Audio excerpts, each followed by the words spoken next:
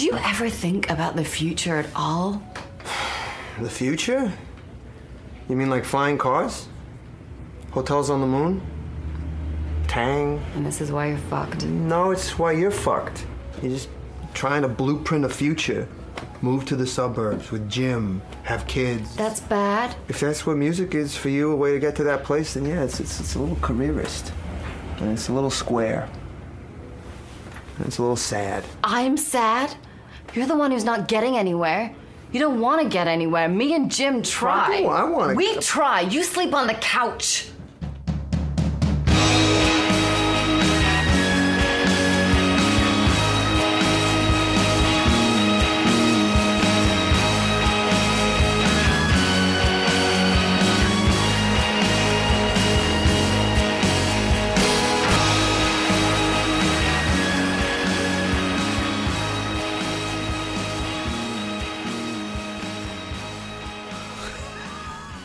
Hello there, welcome to Pivotal Film. I'm Tom Nolan. And I'm Mario Ponzio, and this is episode 49. Yeah. Going down that hill. We are on the other side. side of the list, and our 30s and 20s are just around the corner. The 10s and the singles will come up after that. Ooh, the singles. Oh boy. I'm actually not sure things how are we're getting gonna do hot the in here. singles. Yeah, things are a little hot in here.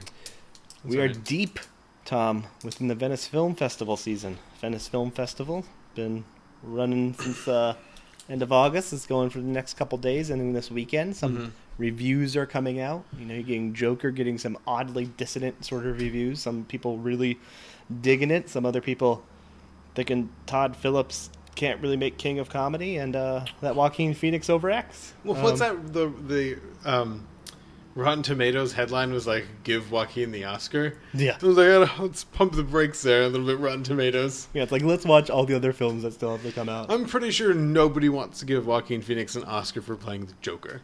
No. Nobody wants to do it. They gave Heath Ledger one. That's it. And he had to be dead. I think he would have won it. I mean, I anyway. think he would have won it anyway. But he didn't. It obviously didn't hurt his. I still would have argued Michael Shannon should have won that year, but that's a different story that we won't talk about Yeah, we're not gonna because talk you about that hate today. Revolutionary Road. It just stinks. Laundromat's getting some goofy reviews too. Ulrich Lieberman said it's wonky but works. I love the wonky but works reviews. Doesn't that strike you as like someone trying to hedge their bets? That like a lot of people might really like this, and I want to be on the record as saying it works. I just feel like Steven Soderbergh has done this now, where everyone's just like, this thing's silly and goofy and weird, but it's Steven Soderbergh, so it's good. Yeah, but he tested that already with The High Flying Bird. We're just kind of like, that was a weird idea, but Yeah. it was good. Excellent. Yeah. An excellent film. It's weird. It's what he does now. And we have Lighthouse coming. Hopefully Lighthouse is a success, just because I really want to see William Dafoe get an Oscar. I just want Robert Pattinson to be on my list twice. just One more and two. Pattinson. Robert Pattinson. As much as we can get. Speaking of, you got the Safdie brothers.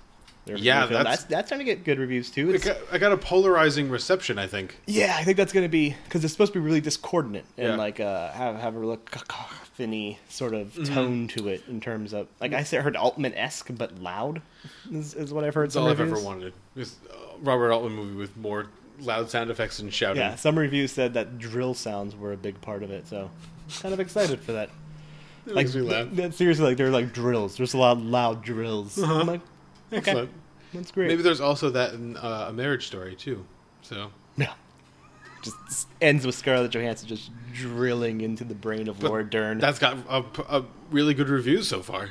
Yeah, it has. People are calling it like a masterpiece. And Noah Baumbach's best, which doesn't mean a lot to me.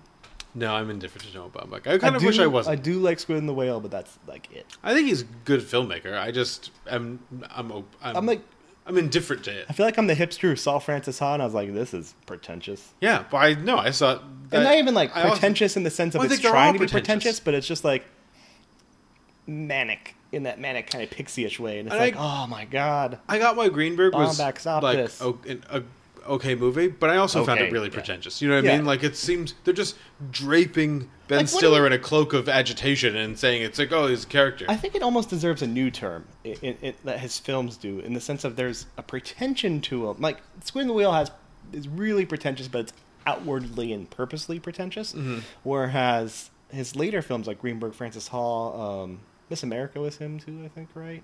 Was that Miss America or I don't know if he might have been involved in it, but I don't know if he directed it. that. But the Meyerowitz Chronicles and stuff like that. I never even got Caught Nightmares Chronicles. This just looks like a Noah Baumbach movie. Yeah, but those movies have like this weird pretension, but they're like subtly enough, like they're. It's kind of like a Rachel getting married situation, but Rachel getting married was a really accomplished way of doing what Noah Baumbach's been trying to do. Well, it was with more real emotions. Yeah, no, he exactly. didn't try to Jonathan Demme didn't try to tamp down the if anything, it's like over emotional. We'll talk about that one later. Oh, we will. I don't know. But yeah, hopefully this last quarter or last third of the year is better than we've been seeing. I hope so. I'm just depressed. Pretty disappointing year. I'm very depressed when I look at like movie listings. It's just like how many weeks can 47 meters down, uncaged or whatever be still in theaters. You're gonna watch Jamie Foxx and Sly Stallone's daughter act the shit out of things. Next is she in it? Yeah, next to John Colbert, next to the guy from Sex and the City and Northern Exposure. Oh, John Corbett, the guy that does like the Christian movies and stuff now. Does he do Christian? He does a lot of movies? Christian movies. Yeah. I just know him from Northern Exposure. Yeah, I know. I just use Northern Exposure, a show we've talked about several times now, which is odd. Speaking of talking about things several times that we talk about often, beer.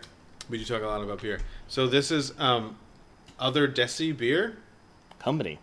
With a little company. like, It is a decorative elephant next to it. It is brewed by Thimble Island, but it was conceived and constructed and made by this guy Ravi, who is my brother-in-law's best friend. Ooh, that's a good hoppy break. It smells good. Yeah, what is that? It's got like a pininess, but a little bit of like a not mango, peach, like a peach smell. Mm-hmm. It's subtle. It is not Very very subtle. It's the least heavy New England IPA we've had. Is this a New England IPA? So it says I would. New England style. I mean, it's still fair. That's fair enough to say New England IPA. It's got the mouthfeel is not of a New England, which I like because New England it's IPAs crisp. can be. I would call this a crisp sort of IPA. It is very crisp. I'd lean towards more of a kind of like a Jolly, or even not necessarily Dogfish Head, but I don't think it's as strong as Dogfish Head. no, not at all. But like a Jolly kind of like feel to like a crispness to it. Even leaning more towards like something like a Sea Hag in terms of the mouthfeel. But it's Like mouthfeel, yes, but it's coating. also not very. It's not as aggressive as the Sea Hag. It's Oh really, no! It has a taste. It does lean. The taste does lean towards the New England style, but it doesn't have that New England style kind of heaviness, which is nice. I do like it. Yeah, I think it's very too. tasty. It's kind of an interesting take because sometimes when I'm drinking New England, it gets that. There's a bit of a granularity Yes, to New I England hate styles, and this doesn't have that. So it's like the New England flavor, but with kind of crisp traditional IPA. Well, I think this is the second beer in a row that I've brought that I think could be a problem for somebody. Oh yeah, no, I can see that. I mean, luckily it's a 6%, so you know. It's not going to be that much of a problem, but it's not like it's an 8.5 and it tastes like a 2. Yeah, no. But exactly. but yeah. So Do you know it could be a problem though, Tom? why'd you tell me? Getting married? Yes. Depending on who you're getting married to. Maybe somebody with a bit of an eccentric family. Family he hasn't really associated himself with. A well-armed family. A well-armed family. And apparently a poor board game making family in terms of the board games they're making. This is a story about the Walmart family. Yes. Because the first film we'll be talking about today is the new horror comedy, Ready or Not. So, at midnight, you have to play a game. Why It's just something we do when someone new joins the family. a game? What game? Hide and seek? Are we really gonna play that? Well, the rules are simple. You can hide anywhere. We then try to find you. So there's no way for me to win, right? And stay hidden till dawn. No, thank you. Good luck.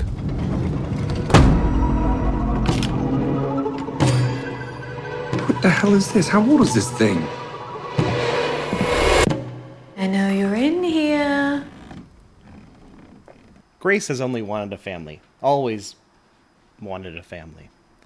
She's been raised in foster homes and now she has the chance to find a new family, what she sees as a close-knit family, as she marries Alex, the estranged son of the Le Damas fortune. They are as he says, board game dominion, which, when I heard that, for me, I thought it was going to be a clever board game joke, because they talk about, like, oh, should I call you guys a dynasty or whatever? And he's like, no, we prefer to call ourselves a dominion. And I was like, oh, that's the name of a famous board game. And didn't turn out that there's no other board game jokes throughout the movie. I was pretty disappointed in that. She finds out that they have some eccentricities. They, at the night of the wedding, at midnight, the new bride, or husband, must pick a card from this little puzzle contraption that was given to a great ancestor by a man on a boat. All good puzzle contraptions were given to people LaBelle. by men on boats. Yeah.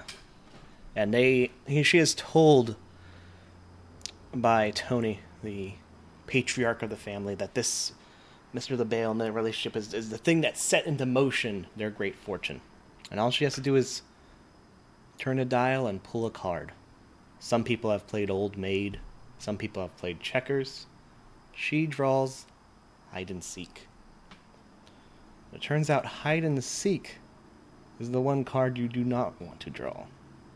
Because whenever hide and seek is pulled by a new member of this family, they must be hunted down and murdered before dawn. Or else all the family will die. Why? Because it turns out Mr. LaBelle is just Satan. And they're devil worshippers. To a degree. So he wasn't on a boat? He was on a boat. Like, all that you're led to believe is true. So Satan was on a boat? Motherfucker. I'm on a... No, this film tries to, at times, be a low-level satire on the accumulation of wealth and old wealth, and there are oftentimes brutal attempts to maintain wealth. And other times it tries to do some odd metaphorical interpretations of the fight between good and evil, the evil devil worshippers versus Grace, the aptly named Grace, Hugo who Weaving's is daughter, shot through the hand. Oh, Has a hole missing in her hand, and then tries to climb up a ladder, and then impales her hand on a nail. And then when she's trying to escape, a spear ornament from a fence cuts into her side. why is this necessary? Did Mel Gibson direct this movie? It's not. But it's the attempts of some sophomore directors and writers trying to do something fun. Or, I don't know exactly. But, that being said, for what it is in a failure of metaphor or in terms of making a statement on the political social class, it works successfully as a fun satire and comedy of horror. It plays one of my favorite tropes of the accidental repeated deaths of maids. 3 of the house's maids are killed all by accident. Is that a thing that happens in horror movies that takes place in like old houses? It's just... It's not even a subversion of a trope. It's literally just a trope that often happens in these kind of like hunting down a person. Oh, okay. Or, in any sort of like murder mystery, people are just often accidentally killed when they're not supposed to be. Right. They are thought to be the person that they were hoping to kill, and it's not. It's just somebody else. Yeah, exactly. But most of these are done by the youngest daughter who just doesn't know what she's doing. She accidentally shoots one of the maids in the head, thinking it's the Grace. She's high on cocaine throughout the entire film. She then later gets an old crossbow because they think it's going to be safer, and she accidentally fires it through the mouth of another maid. Then the third maid is not killed by her. She just gets trapped in a dumbwaiter and is crushed to death. That's good. I like So- dumbwaiter deaths. Has satire. It doesn't work at all. But has a film that's fun. It's good. And the thing I found most impressive, that's shocked me, are the performances. Mm-hmm. Samara Weaving is actually somebody I've been starting to like for this horror comedy kind of thing she's been doing. She was in last year's Babysitter, the Nick G epic. Oh, Jesus. Or maybe it was 2 years ago. It could, I was going to say, could have been last year. We got rid of him, didn't we? No, I think it was 2 years ago. She played the titular babysitter who is actually helping to lead a series of devil worshippers who need a sacrifice. Basically, kind of a very similar plot to this film, but she is super charismatic. And Adam Brody actually plays his role with some gravitas. I thought he was dead. I really did too. When he was stabbed in the back in Scream 4, I thought that Wes Craven was like, we have to kill one actor to make it look real. I actually just assumed And I everybody thought it that was him. on the OC at this point was just gone. didn't exist anymore. Just gone. Probably. I thought they were all raptured. Mark O'Brien kind of plays the conflicted son who tried to run away, because you see in the beginning of the film the first time he was exposed to this hide and seek game, who has a slow turn back to evil when he realizes that Grace is going to leave him because of this craziness. All the performances really carry what is a pretty razor thin, not that very good of a script. And I think that actually is highly exemplified with the fact that this film burns at a good pace, a really good clip, where you have a good 20 minutes set up and then about an hour of a chase film of her kind of sneaking around and not really killing. She doesn't even kill anybody. Or, you think it's going to be like a typical sort of the hunter becomes the hunted becomes the hunter. And instead, she just kind of runs away, gets caught, and then gets brought back, and then is only saved by Adam Brody's Daniel's turn against his family. And then he's killed, and all this is pacing out great. And then it gets to the end. They try to kill her. They're unsuccessful. Nothing happens. And the dawn comes, and they think, they think all this has been for naught. And then they all just explode into a pit of blood. They just explode into blood and bits. All of the family. Even the even the non-blood members, the married ones, and the small children who have just participated in the game, they all explode, and it's just happens all of a sudden. That's cool. 8 people dying at once because the filmmakers realized they couldn't have their film go over 100 minutes. Did Satan ever come back? He's shown slightly in a ghost form of fire. A big part of the film is that people can never see him except for one of, I guess, Alex had seen it as a child. But Grace sees him at the end, and he tips his hat to her and says "Oh, you beat me, I guess. Good job, Jesus," because you're a Jesus parallel. So yeah, it's just one of those films that it's gotten really incredibly solid reviews. Yeah. But people are giving it way too much credit. It's not well written. It looks nice at times. I think it's the shot composition's great. The editing's solid throughout the film. Production design from the trailers look pretty good. Yeah, the production design's great. So all the pieces of a film that are usually considered secondarily important work, and then the acting on top of that works really well. But from a writing and direction standpoint, had they not kind of lucked into all this, it would have been just as much of a failure as some of this team's previous works. Yeah, what are they called again? They were Radio Silence. They made yeah. the 2014 film Devil's Due, which is one of those great, $7 million movies that made $37 million, was ravaged by critics, came out on DVD, and then nobody remembers it. I literally looked up this movie. I was like, oh, I remember that coming out. And I was like, I read the synopsis for Devil's Due, and I was like, I don't remember this coming out. I mean, this is...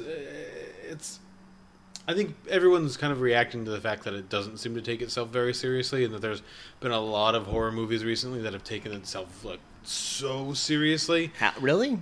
Like I think Child's Play? No, it's not even the Child's Play. I think it's like the Annabelle shit. Like how like everyone's now there's a big movement to get like The Conjuring, like it's due as like now a we have classic the Conjuring horror. cinematic universe. Yeah, it's like, come on, man. When all that stuff's like way too serious, where a lot of people really want to do is just kind of kick back and watch something like fun happen. Like they don't want to have to think too much. I mean, that's why I'm surprised they put all that weirdo stigmata symbolism in there. Yeah, no, exactly. That's the thing. As I think to a certain degree, this is played with a lot of, like, tonally there's a lot of jokes in there, but ultimately this film does try to like curve at times into the serious and have moments of real like weight. Mm-hmm. And those don't work at all because the actors don't really care to do that. They just want to lean into the humor, which this film needs to, because it's a ridiculous premise that's been done to death. Both the, group of wealthy people hunting an outsider. Oh my God. And devil worshippers hunting a person. Like this is all just, the only difference is it takes place in a mansion and barely on the grounds, Which makes me bummed out for Rian Johnson's Knives Out.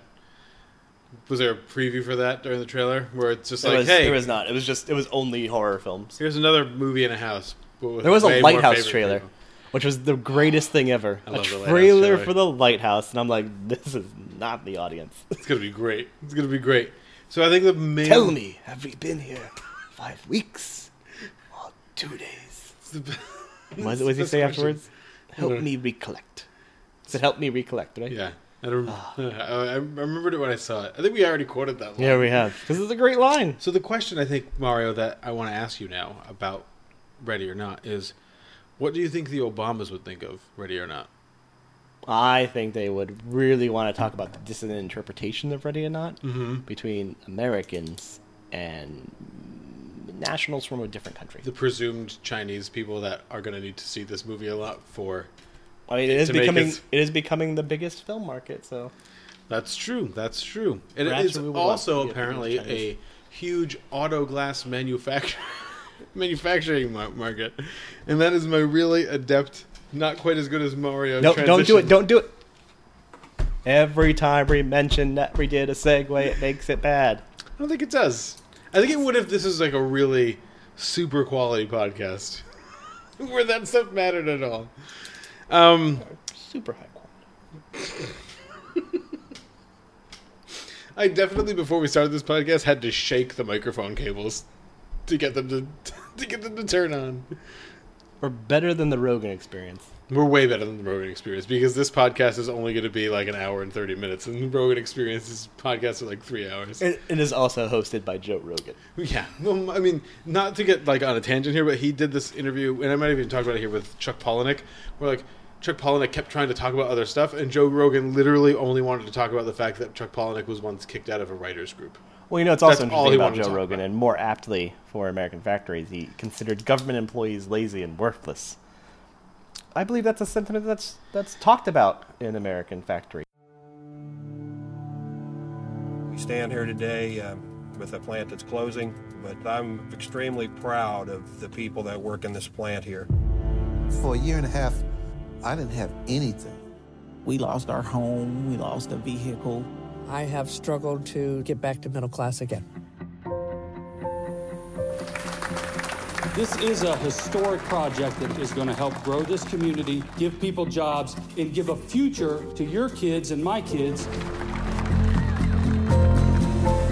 Where you sit today used to be a General Motors plant, and now there are over 1,000 employees working here. Is this a union shop? It is our desire to not be.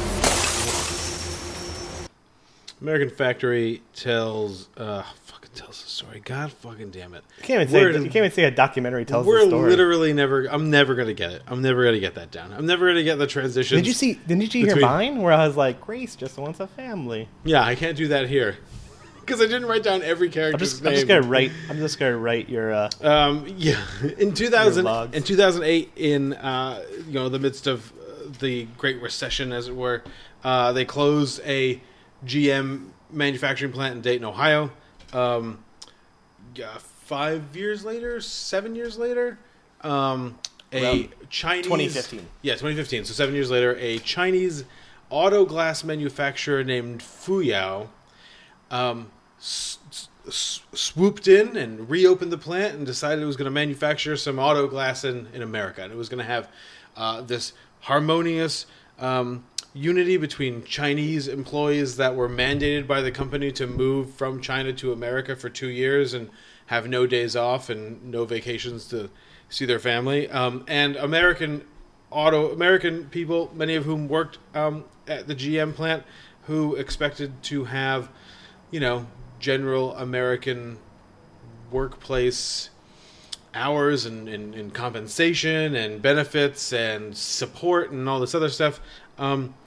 Needless to say, none of that really happened, and American Factory is the inside account of how that process went, and how that process went from a kind of dreamlike utopia, manufacturing utopia, to something more resembling what we all understand globalized manufacturing to actually be, which is a compromise on one side. In this side, the American workers who are just happy to have jobs and will put up with whatever kind of degradation. It's not. I suppose it's not as bad as some places are to work, but it's portrayed as being not so great, at the cost of, this company Fuyao getting all of its auto glass done, meeting its numbers, and turning profits, and making their weird king-like chairman happy, so he doesn't have to fly to America as much as he does. While this is happening, they try to form a union with the United Auto Workers Union, and they fail, which is sad, but also, I suppose, inevitable. I don't know. It was illuminating. It's kind of plain. We were talking a little bit off air. It's done in an observational style. Exactly. Contrast this with Michael Moore's Roger and Me, which has a or lot even the of big one, yeah, academia behind it in terms of editorializing, I should say. This film relies less on that. It doesn't have sort of a narrator or guide to point you in the direction by which you are meant to think. Obviously, it's edited in the way to which there is a defined narrative and a defined thesis being made, but it doesn't pontificate upon that. It doesn't. And to that point, I think the editing... so it was directed by Stephen Bogner and Julia Reichert. The editing, I think, is really well done for a while, and then it's not so well done, and then it's well done again. In the sense they try to portray... It seems like they try to portray everyone in the best... like with the best intentions. You know what I mean? Everyone seems to be going into this in the very beginning of this movie with like, we're going to turn this thing around. We're going to make this we're going to turn this town around.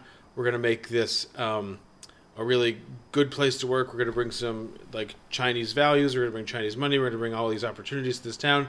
And then Sherrod Brown gets on stage during like their grand opening and says, I've heard that they don't want a union here.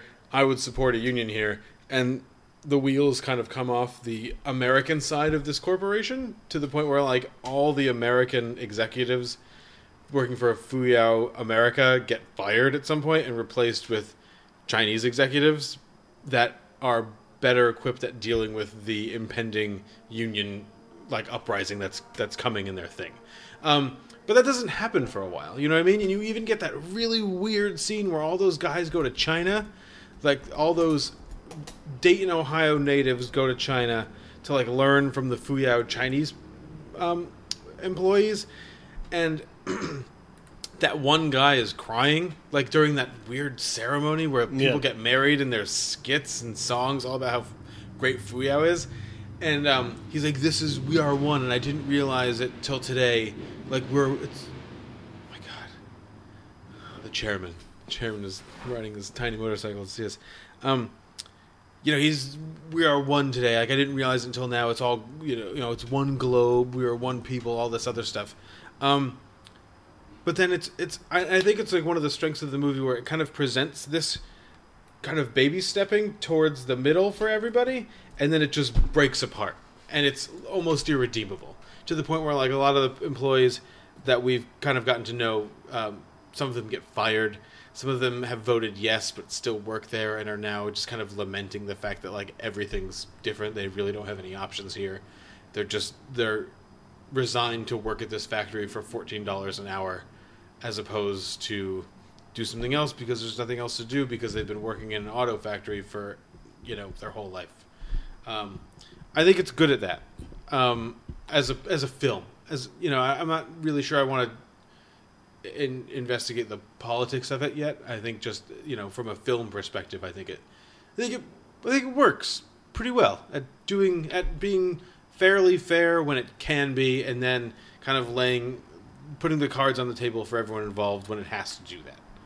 Like, it doesn't go right into it saying, like, fuck these people and these people are good. It's kind of presenting a double-edged sword in the very beginning. I would disagree with that to an extent. I think when it opens with, is this a union shop, we'd prefer not, it kind of, like, sets a tone. And really quickly we get to the part of contrasting, like the opening ceremony with kind of this really weird totalitarian-esque level of indoctrination, where the Chinese ceremony. With those weird classes that the Chinese people have to take about America's weakness. Them standing in a line, saying, the stand still is the step back. But I think it's when I say that they're presenting kind of both sides of the coin. So the Americans, they don't. So, from the American auto workers' perception, I'll just say auto workers. From the American Fuyao glass manufacturer, blah, blah. From the American auto workers' perspective, they are asked to kind of do things they might not be prepared to do. They're asked to work harder than they feel like they should because they feel like they're already working really hard. They're asked to work, long hours. They're asked to not form a union. And that's juxtaposed with, like, the Chinese employees who are asked to not see who asked to work 12-hour shifts, have no days off. Some of them never see their families. They see their families once for 2 days, like, during this, like, special holiday that they're allowed to see their family, I guess. And they just feel they have to. Like, they're compelled by their nationalism almost to complete all these tasks. And it's just kind of the movie is asking you at one point, because there's no narration, to just kind of weigh your feelings on how this works. You know what I mean? Like, this is bad, but this is also bad, isn't it? It's just two different shades of badness. I think to that degree, though, this is still an American production. Produced by Higher Ground, the first film from the Barack and Michelle Obama company that they're going to be working with Netflix. Uh-huh. And you could agree to the point that, like, maybe the idea of working slightly harder or working with more in mind of the success of the group is important. But that's contrasted really quickly, even beyond just the kind of totalitarian speeches and skits with, workers without standard, like, with barely, gloves that could, protect them from glass-resistant gloves, and not wearing any sort of face protection. In China. Sifting through bits of because they have to sort it shards. For color, because in China they have to recycle everything by color. Because, not just they have to recycle everything by color, the color of the glass is more valuable to recycle. And I don't think see this as a polemic on American versus Chinese values as much as no, I think it's just presenting both testament sides. To capitalism unrestrained is real shit.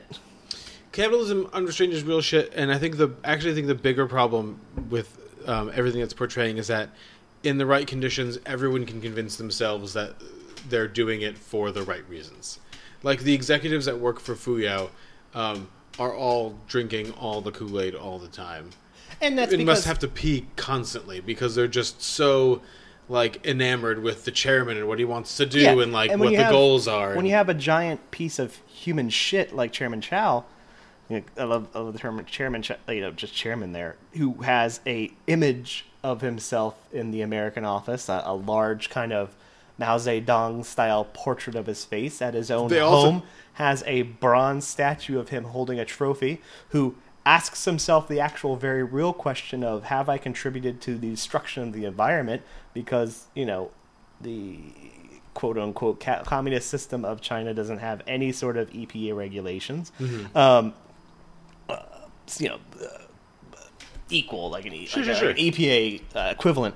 And ultimately, decides that he only says that when he's unhappy. He says the point of living is to work. Which he says smiling at that bronze relief of himself holding a trophy. Which, when you look at him, all those times you look at him, he's not really ever fucking doing anything himself. And this is just a story of a person, when you consolidate power under one person who deserves to be torn asunder by the mass of humanity. Well, but and I think that's the larger issue that I think is at work here, which I really kind of feel like if there's a failure of this movie, it's that it didn't pick a major unifying theme. It didn't go to a major unifying theme at the end. So, like, I guess the major unifying theme is that, like, unions perhaps would be about unions. You know what I mean? About the still benefit of unions. But I think the bigger theme is that, like, this guy perceives himself as like a king. A god. And all he does is own a godhead, basically. Right. Or in the building that houses the Chinese Fuyao Workers Union, and every employee's in the union, they actually have 5 huge portraits of like the 5 leaders of China, starting with Mao Zedong. He's just a guy that manufactures auto glass. That's all he does. Like, he's ultimately a worthless human being. He shouldn't have, on a Chinese stage, on an American stage, on a global stage, should have no significant power to do anything. He is a person when dead. He's a person when dead will be forgotten by the annals of history, which is great. Except for his paintings that are going to be all over the place, and his brass reliefs that are going to be in Hoover's house. Yeah. I see the unifying theme of this being the benefit of the idea of the group over of a group kind of think sort of mindset versus that's created by a conglomeration of unifying ideas. I think a good contrasting, and I kind of shuddered when I saw this part, that contrasts thematically what I feel this film points itself towards versus what it's contrasting it with is, and this happens nearly parallel in portions of the film compared to early on when you have the singing about singing the praises of the factory. It is almost perfectly mirrored with the singing of union togetherness and the strongness of that. And I think that is the unifying theme here, is that you do need some sort of thing to work towards. Like work needs to have a purpose. You can't just go into work to collect money. They talk about the idea of that. And as a positive idea or as a negative idea? No, you shouldn't go to work to just. I think that's trying to say just plainly saying that is wrong. But unifying together as a group to reach, malleable and beneficial situations for all is a higher goal and a higher idea than unifying yourself underneath the ideology of one mind. So my point would be that it should have. I think the movie should have taken, especially one made by the Obamas or supported by the Obamas, produced by the Obamas, should have taken the next step to say not so much that we should all work as a group to do whatever unions, blah, blah, blah, blah. Should have taken the next step. So maybe it adds some analysis, maybe it adds some scholarship to say, like, to talk about the idea. So they do it a little bit, like the idea of human rights. You know what I mean? Like, we're people. Like, we're not, like, we are employees in a company. The Chinese employees are employees in a company. You are paying our wages, but the fact that, like, that one guy has a cut all the way up his calf, you know what I mean, because of, like, a glass shattering, or that one girl who obviously cuts her hand and she's, like, begging them to tell her, like, that she's going to be able to keep her job, and they're just like, I don't know how it works. I don't really know how it works, but you will. And you'll have your job. Yeah, no, and I think the important thing to have contrasted with this, too, and I think it creates, like, that us mentality versus a them mentality. Which they talk about a lot in the movie. Like, the Chinese really jump on that. Like, they don't think you're as good as us. Like, and we are better. Like, they actually say at one point, like, we're better than them. But that's a mentality that's you know, illustrated and punctuated by the people who are still, you know, subscribing to the ideas of the chairman, who are in positions of management. It doesn't get to it. I'm sure they just didn't have access to the assembly line workers, and it tries to do that slightly with that that one, like, supervisor who's kind of says, like, oh, you know, the Americans can work 2 jobs, and, you know, I used to be so that was jealous of actually and I made a note of that. That was my favorite scene in a fairly unremarkably shot movie, like, which is fine. You know what I mean? It doesn't need observation, it's reportage. It doesn't need to be. It's not a nature documentary. But that moment was very profound, with that, like, machine working over his head and him talking about, like, the pressure to get all this work done. Yeah, just how you said, like, the fact that he admires American workers for being able to be so detached from their jobs that they can leave one job and then go do another job. Mm-hmm. Where in America, we would be like, no one should have to go to one job and then, like, a full-time job at a factory and then work another job to make ends meet. This guy's saying that that's good. Like, he wishes he could do that. He wishes he were so detached from his job that he could do that. Which is I think is talks about the shift in the mentality of you know, like, if this film, I think, had access to, like the regular Chinese workers, was able to kind of be on the level with when those Chinese workers who are working on the glass, or their thoughts on, like, living in the dormitories, it would have created a sort of synergy between what the people who are the, you know, associates, as they were, working on the ground level with the Chinese in China and in America, in that, they're have been raised with very vastly different ideologies, but the purpose for which they do the things they're doing have the same end goal, to create a unifying thing at this. Because ultimately, I think this film's trying to say, you know, there is an equality with those workers, and ultimately they just are hoping for something. Like he says in the end, you know, we want to travel where, he says, you know, the younger generations want to travel wherever they can or buy whatever they can. And that speaks to the younger generations of here, just having the freedom to be removed from the constraints of money, and just being able to work to live. You know, it completely contrasts with the point of life is to work. Mm-hmm. And I do think this film does kind of, I mean, I don't think it does fail. I think it kind of, I think it maybe needed to be more sufficient. I mean, more efficient in saying there's an equal level there, and more pointing to the fact of, like, these people at the higher level are consolidating ideas under one central mind is the problem. You know, when everything is driven by this human fucking centipede of like what's that snake eating its own tail? But it's what's that called? It's shit. Yeah, it's Chow's shit is what he's eating. I mean, I thought you were going to say, when you were going to say, you guys, like, I wish this film were more something, and I thought you were going to say sophisticated, and I was going to say that was like very accurate, because I think this film does need to be a little more sophisticated. Like, so the movie, the thing, the art object, I suppose, as I would put it, although it's not an art object, it's an anthropological study, is Barbara Ehrenreich's Nickeled and Dimed. Like, that book that she wrote about, like, working as a waitress for, like, a number of, I forget how much time it was, but really getting inside of, like, this kind of tips and minimum wage, you know, hand to mouth existence. I think there could have been a better or a more, like, you kind of said, and which I kind of jumped on, a more sophisticated way to present like a more sophisticated idea, other than just like, because there's actual they want you to say I don't want to say this wrong. The filmmakers feel, I think, the same way that you feel about the chairman, the same way that I feel about the chairman, but I feel like it goes out of its way to not say it. And I feel like an analyst, some kind of talking head, but like a good, well-regarded talking head, kind of laying down an analysis of like the harm that this kind of thinking is causing, not just like this community in Dayton, Ohio, but like the larger manufacturing community, countries, the whole global, like unified, globalized capitalist market. Even, you know, they're communists in China.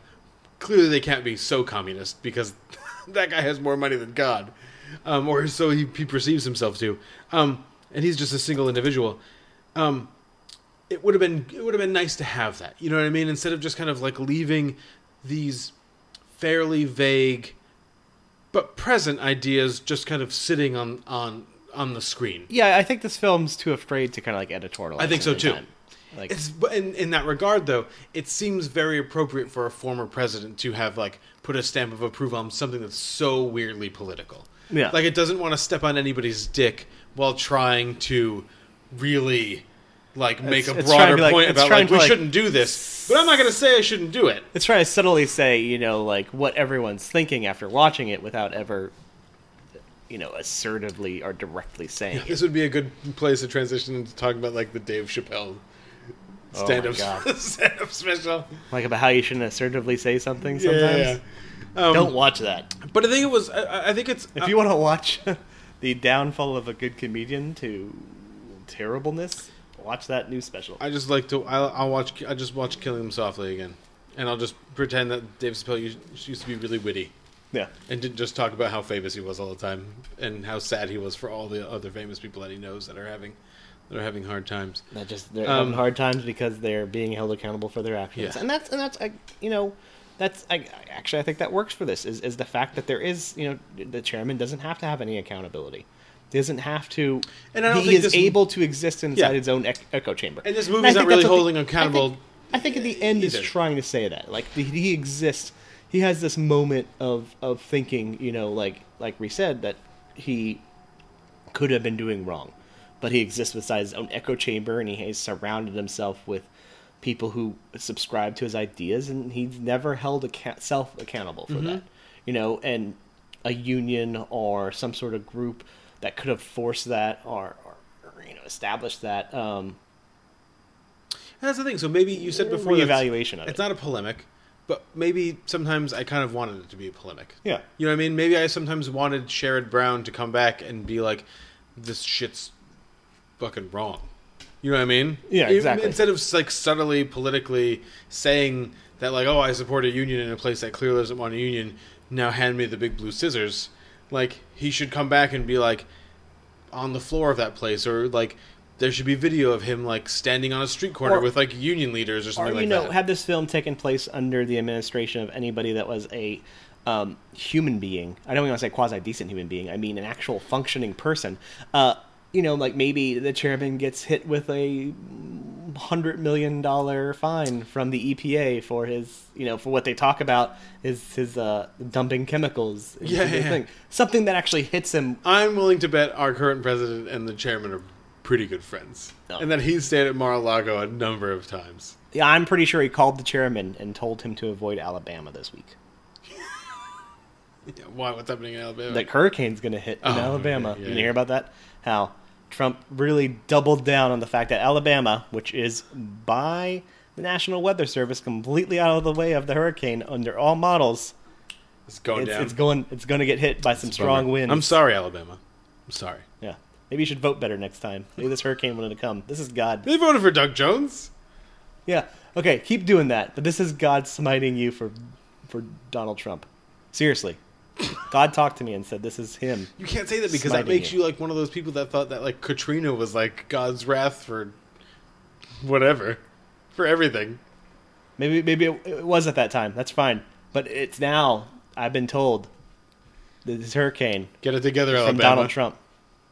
All the states that were voted for Donald Trump that are hit by this hurricane caused by Donald Trump. Did you read the thing? All the states that hit by it that voted for Hillary Clinton, it's just a natural weather phenomenon. Mm-hmm.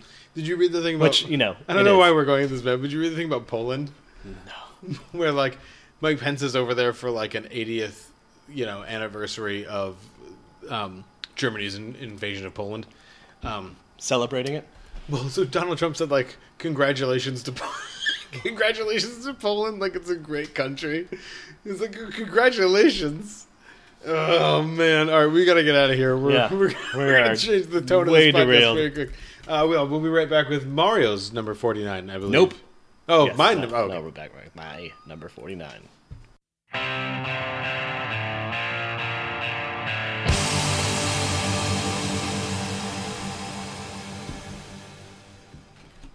What are your feelings on cinema therapy, Tom? And the ability of film to act either in a position of mental health or in its ability to work as catharsis for a traumatic incident? I'm pretty sure my 1 through 10 are all for that exact reason. I would absolutely agree. I'm pro your theory there. To me, film works in both the ways of catharsis and both often in the ways of terror. It has the ability to heal and the ability to hurt. Maybe not so much hurt in negative ways, but into tear asunder, as I talked about the chairman last couple minutes ago. I'm ready. I don't literally mean that, by the way. Let me preface that. I just really don't like the guy. No, but if it's don't sue me for libel. Actually, do sue us for libel. That'd be good publicity. My name's Thomas Nolan. I live in. I'm ready. I'm super ready. Let's do it. But to tear asunder the safety and ideas that we have framed our lives and rebuild anew.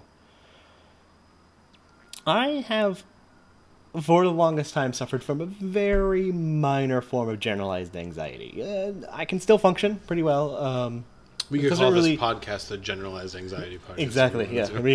Me and Tom have a lot of generalized anxiety about a lot of things, but enough to where it at times can knock me down for a few hours. Mm-hmm. And it forms itself almost always in the hypothetical, that being the very detached philosophical question of death. No matter what it is, no matter what the anxiety may be, a new job, moving across the country after graduating college, any sort of significant changes in my life, it always, regardless, manifests itself upon the question of death. Like a fear of death? Absolute misunderstanding and disassociation from the reality of what death may be, of existence unto itself, of the potential worthlessness of life at all, in the face of it, the contrast of the theological ideas versus metaphysical ideas contrasted with the scientific and real-world basis by which we're created. It manifests itself in just various ways at 1,000 miles per hour. It is a tangled yarn of nonsense. And it's a coping mechanism often to not deal with the anxiety at hand. Because, really it's not something worth worrying about to any great extent in your normal day-to-day life. And this is why I want to talk about cinema therapy.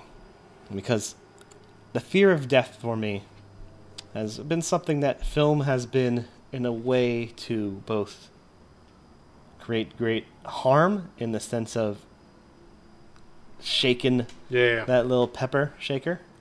Most notably, one day in late 2007, I and a friend drove all the way to Sacramento, some 160 miles from Reno, around 160 miles, to watch a nice little comfortable double feature of The Savages and The Diving Bell and the Butterfly. Both films that are thematically buried within the question of death and or the loss of freedom that comes with the expectation of life, being trapped in your own body due to, you know, a significant sort of stroke. That was a day in which the anxiety of death was, you know, catapulted to the nth degree. Mm-hmm. You know, and death in itself, the theme of death has been something that's gone all the way from Ingmar Bergman's Seventh Seal all the way to Bill and Ted's Bogus Journey. And so sometimes I'll watch these things and they won't hit me. You know, they'll just be there. Mm-hmm. They'll exist. They won't raise questions. But sometimes that film has such a profound effect on shaping how I think that it sort of eases the ills of the fear. And for me, the film that best captures a way in which I can greatly deal with the ever-pressing question of death and life is the 2006 Darren Aronofsky film, The Fountain.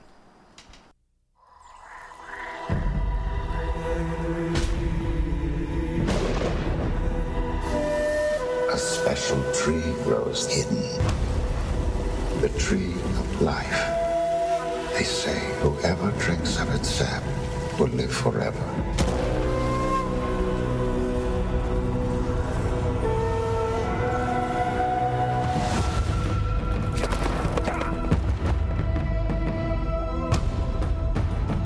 Will you deliver Spain from bondage?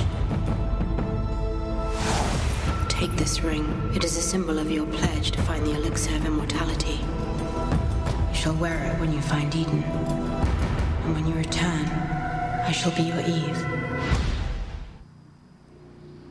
Tom is married to Izzy, and she is dying from a brain tumor. This does not sit well with Tom. He does not like it.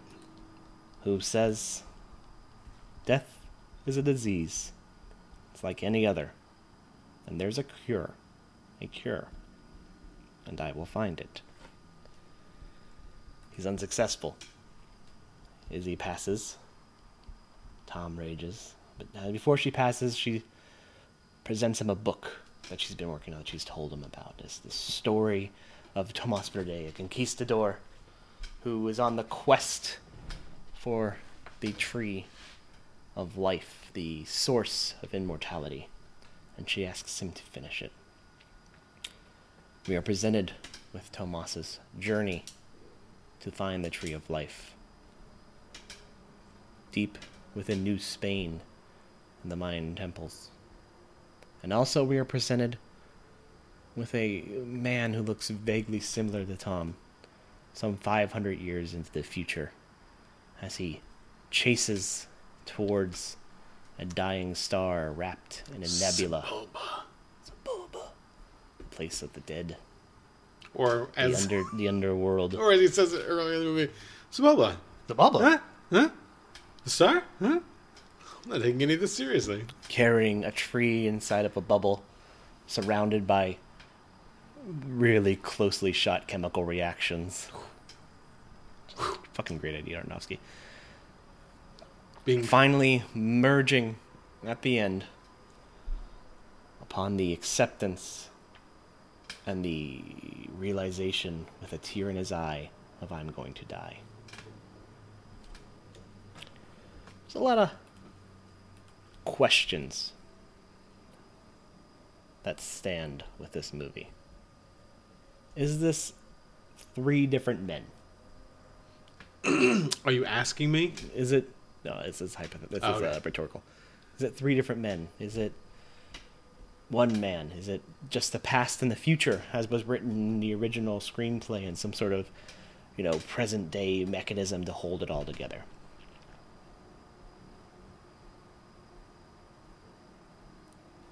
I take for it the same way that Matt Goldberg takes from the Collider. What Aronofsky is showing us isn't a guy in the distant future getting hit by an exploding nebula. He's showing us in the abstract the act of accepting death and how it can lead to creation.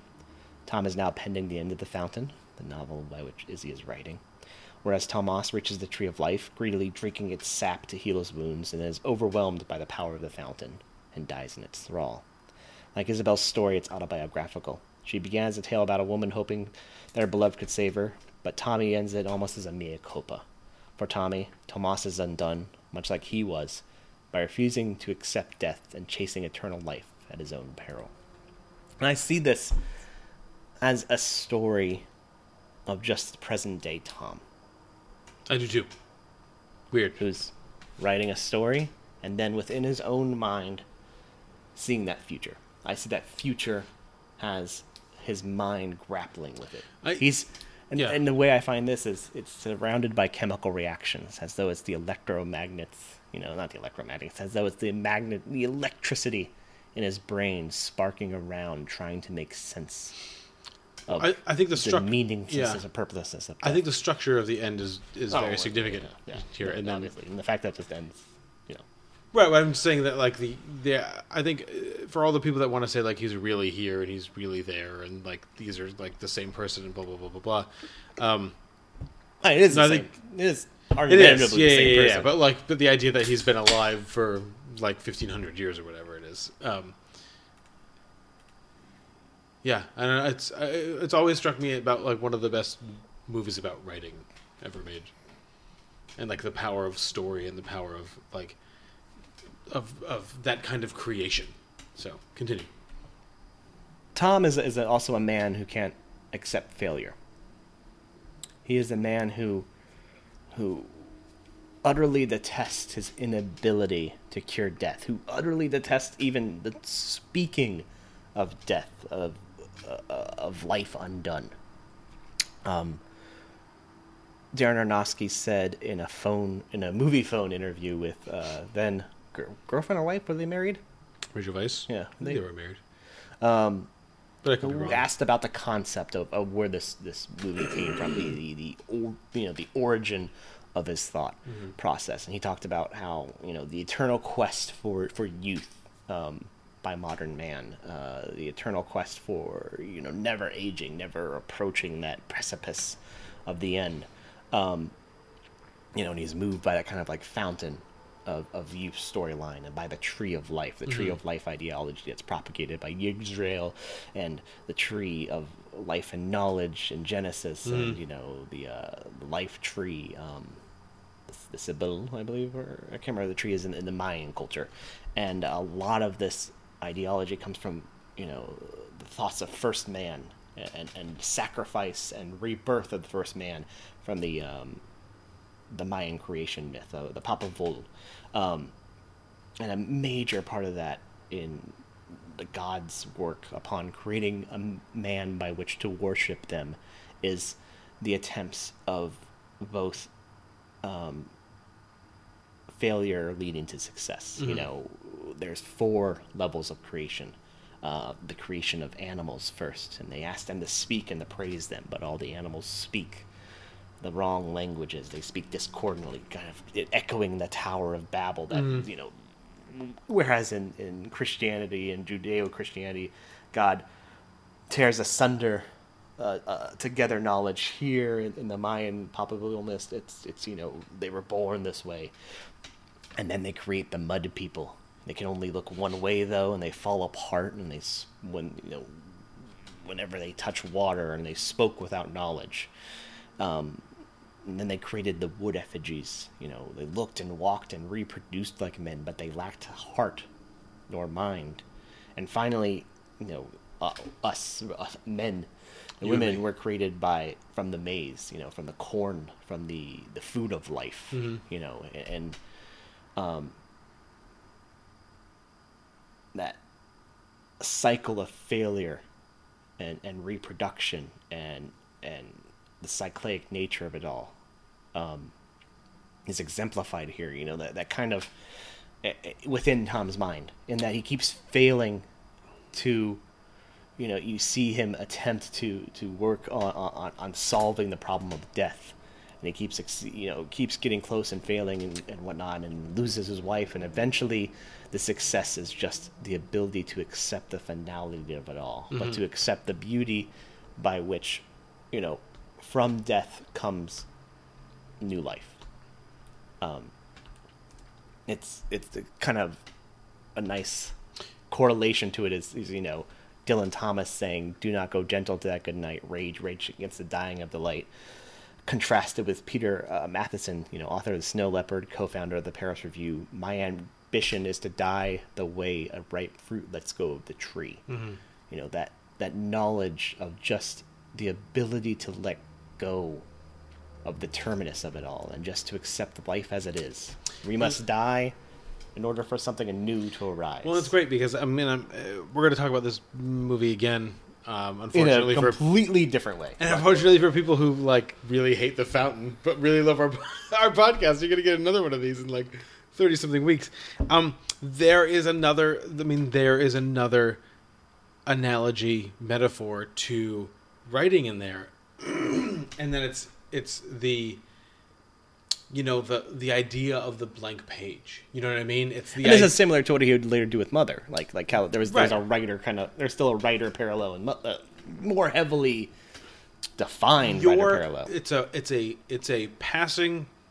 I don't want to say passing of the torch because that is a terrible saying. It doesn't really fit here, but it's the passing of an idea from one person to another. That person's trying to honor that other person's life through the act of creation. Through the act of finishing this book, writing that 12th chapter, what happens to these characters, to this specific character and the universe that character inhabits? It must feel like how he felt when he walked into that hospital after Izzy died and was just like, death is a disease, it can be cured like anything else, let's get to work. You know what I mean? And he works until the lights go out. You know what I'm saying? It's all right there. And then each successive present Tom moment is in a different place and he's doing something totally different and he's just flailing around looking for the right answer. And the right answer is that kind of relief that you feel when you stumble upon the thing that you've been looking for the whole time. And for him, it's that future Tom going I'm going to die. And it's, I don't know. We should have a separate podcast about the greatest endings in the history of film. The ending of The Fountain is one of the greatest endings in the history of film, and it's that catharsis that you were talking about for him, transmitted to us. Fuck, it can all be new again. It can all be real again. We could get there. We just have to keep working at it. And keep thinking about it and keep doing all of our starlit Tai Chi until we get to the knowledge that, it's all right. Yeah, and all right. And I think that's actually exemplified in the idea of finishing a story. There is a finality. There is the for most novels, the final period upon which punctuates the end, you know? You put the book down, you close the laptop, you are done with it. It has reached its purpose. Mm-hmm. It has, that could be defined as the artistic life expressed, the thing that reaches its purpose. Unfortunately, as real life is wont to do, it doesn't always follow that. So it is kind of a palpable way of understanding that finality, and finishing that novel is essential for him to release, to realize that upon this end can come new beginnings. Well, it's planting the seed on Izzy's grave, life can come from death. That the cure, as it were, to death is the release of what is the now and what is to be. And that is, something that for me was profound, in the sense that you can take with that what you will, philosophically, theologically, metaphysically, or even, removing the ephemeral from a really sort of stone ground perspective of death is the end. You can take from that everything, in the sense of, from a Judeo-Christian belief, it's the transition to a next life. Mm-hmm. From a reincarnation standpoint, it's the rebirth into a new life. From the materialist standpoint, it is that your existence ends, but from you will come something else. From the nihilist, it's like, whatever, it's going to happen again. Yeah, it doesn't matter. Real they already dealt with it. And that for me spoke profoundly. Whenever whenever like those fears of death come in, I realize once that it's a silly thing to worry about. It's going to happen. But at the same time, by which we accept beauty with birth, no matter how gross and nasty of a thing it is, you've seen it. It's very gross. But we commonly accept it as the beauty of life. With the beauty of life must come the articulation and beauty of death. And it's beauty, though, in a way that it isn't going to happen. Even if you have 10 kids, each kid feels like we've done 64 of these episodes. You know what I mean? We're going to do this a bunch of times. I eat every day. I shit every day. I do a bunch of stuff every day. Every day? Every day. Every day. Are you supposed to? Not like every 3 weeks? You should go to the doctors. Mario obviously goes to the doctors every 3 weeks. There is an element of not being able to understand or wrap your head around something you're only ever going to get a chance to do once. You know what I mean? Maybe twice. And this is not the same thing as like, I may never go to Disney World again. I better go on Space Mountain, even though the line is really long. Or, I don't know, are the lines at Space Mountain long anymore? I don't know. I would assume. It's not like that. Everyone wants to see that. I'm going to take this opportunity to go to Paris with this group of whatever because I may never get a chance to go to Paris again. It's not like that. It is literally the fulfillment of another human existing where a second ago there was not another human. And that is the same thing, I think, as what is experienced, what you are talking about and what is experienced in the fountains. Like, you're never going to get to do this again. Like, you might not want to, you only get to do this one time. And the fountain's kind of suggesting, like, that Thomas doesn't ever want to do it. And he doesn't realize that, like, he has to do it, or he's uncomfortable with the idea of doing it until he's not. And that is where, like, the inherently, believe in God or not, the inherently spiritual idea of birth and death comes in. You know what I mean? Like, this is just it. Like, this is the one time. Like, unless you have a kid every day, like, you only get to do it, like, a finite amount of times. And if you have a normal amount of kids, and this is not to denigrate the people that have, like, 15 kids that might be listening to our show, but, even still, at some point, you're never going to do that again. Like, it's just gone. It's just over. And at the same time, it's like, without death, there is no life, in the sense of conservation of matter states that some things are going to need to metamorphosis into other things. Mm-hmm. Like a caterpillar goes into the cocoon to become a butterfly, and first becomes a big molten pile of ooze. So must a person become a big molten pile of ooze by which to make new life. Eric Carle skipped that part in The Very Hungry Caterpillar. He just ate the pizza and then went into his cocoon. Well, no, people don't realize that if a caterpillar eats pizza, it just becomes a butterfly automatically. But it's something that I've always kind of accepted from a knowledge standpoint, from an understanding standpoint, but to see it so beautifully and sveltely, it's a really so tight, trim. Yeah, it's like an hour and film. 36 minutes or something. Yeah, or so. And such, but at the same time, in such grandeur, which we'll talk about in I think in excess when we get to Tom's film. We're kind of avoiding some of the more aesthetic aspects. I mean, you should feel free to talk about whatever you want to talk about. Oh no, I think that's safe because you're more profoundly moved by some of the aesthetic nature of it. I did not have any of the same kind of philosophical or emotional reactions to it, from like your perspective at all. Yeah, and that's why a lot of my stuff is like, yeah. That's why I want to keep it to the philosophical, because I love this film. Mm-hmm. From an aesthetic standpoint as well, but to say that, to have my fears, but also kind of my generalization or intellectualizing of that thought process codified in this kind of film, in this film that's so aesthetically pleasing and so trim, just is utterly engaging and is utterly a Dayquil for the soul sort of thing. Well, and it's probably a lot. It has probably your reaction to it probably has a lot to do with Chicken Soup for the Soul would have been there. Yeah. Do they still make those books? I don't know, but I do take a lot of Dayquil. I mean, you put it in a bowl, it becomes a soup. I drink a whole bowl of Dayquil every day.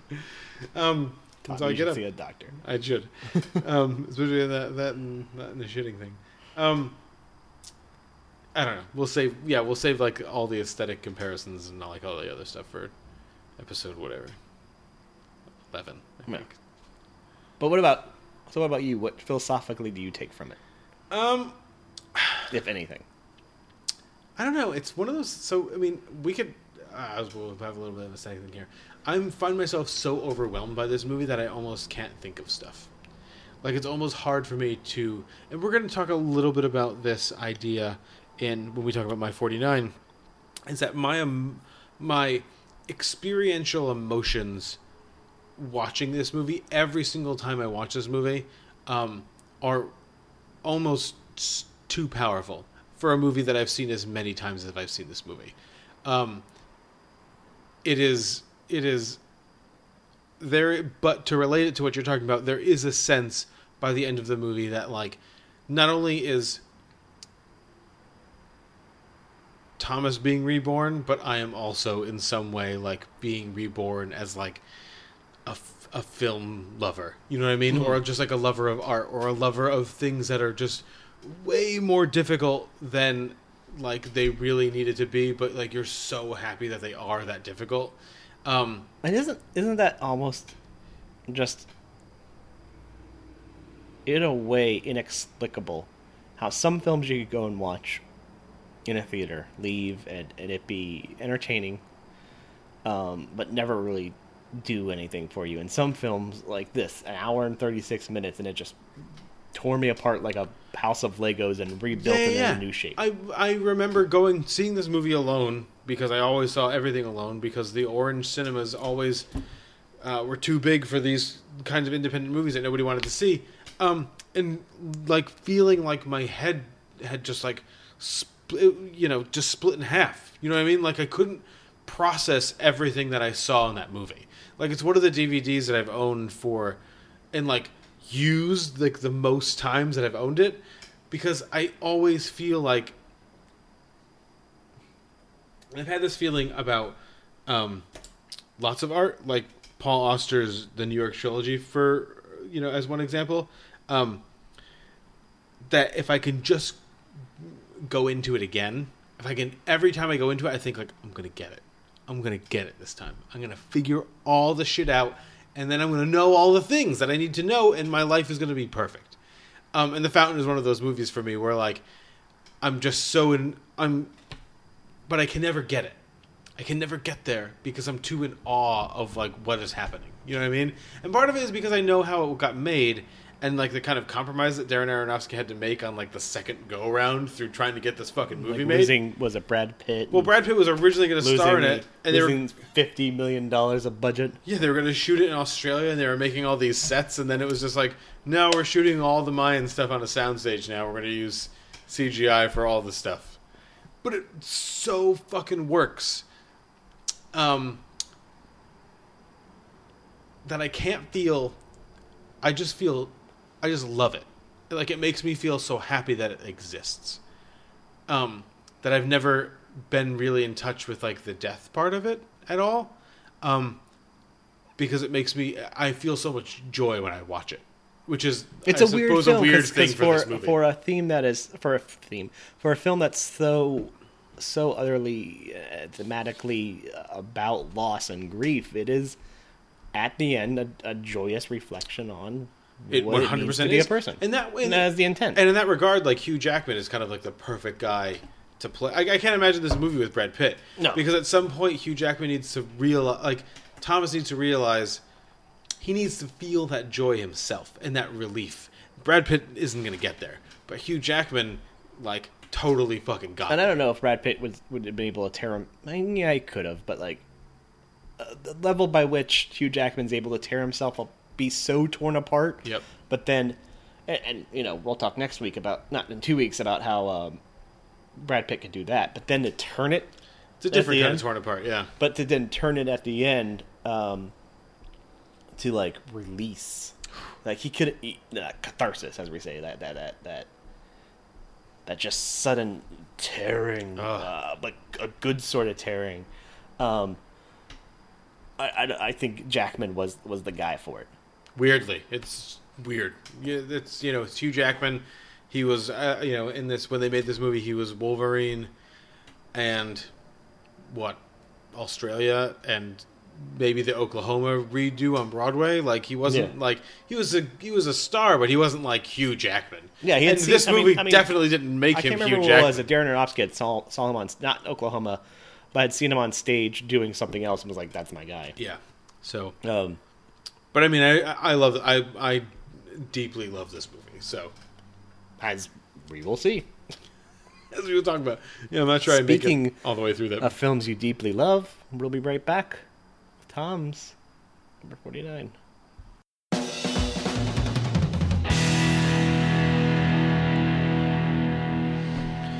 Welcome back. I'm not going to do a big preamble because we're going to have a big post-amble here. My number 49 is the Coen Brothers 2013 film Inside Llewyn Davis.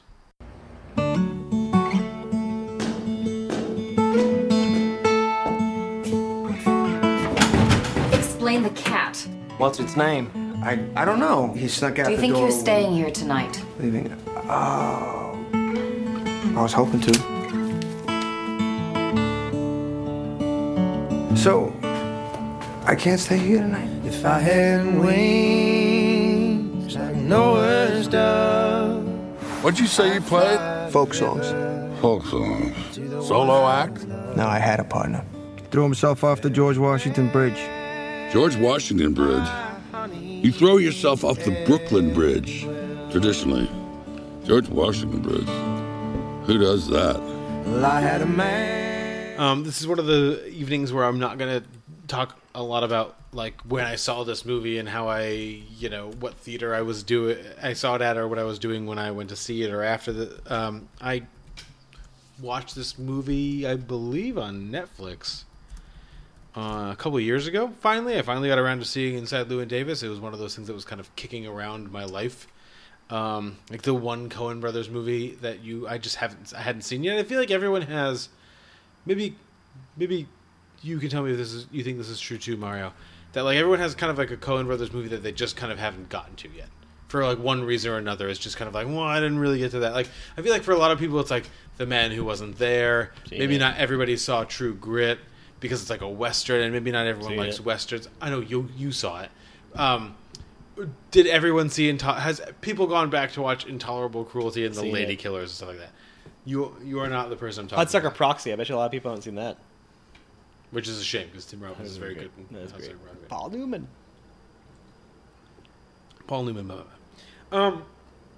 So we've talked a lot about doing, towards the end of our little run here, our 100 list of like a pivotal scenes list. Like you and me talking about like those scenes that kind of just like are cemented in your head.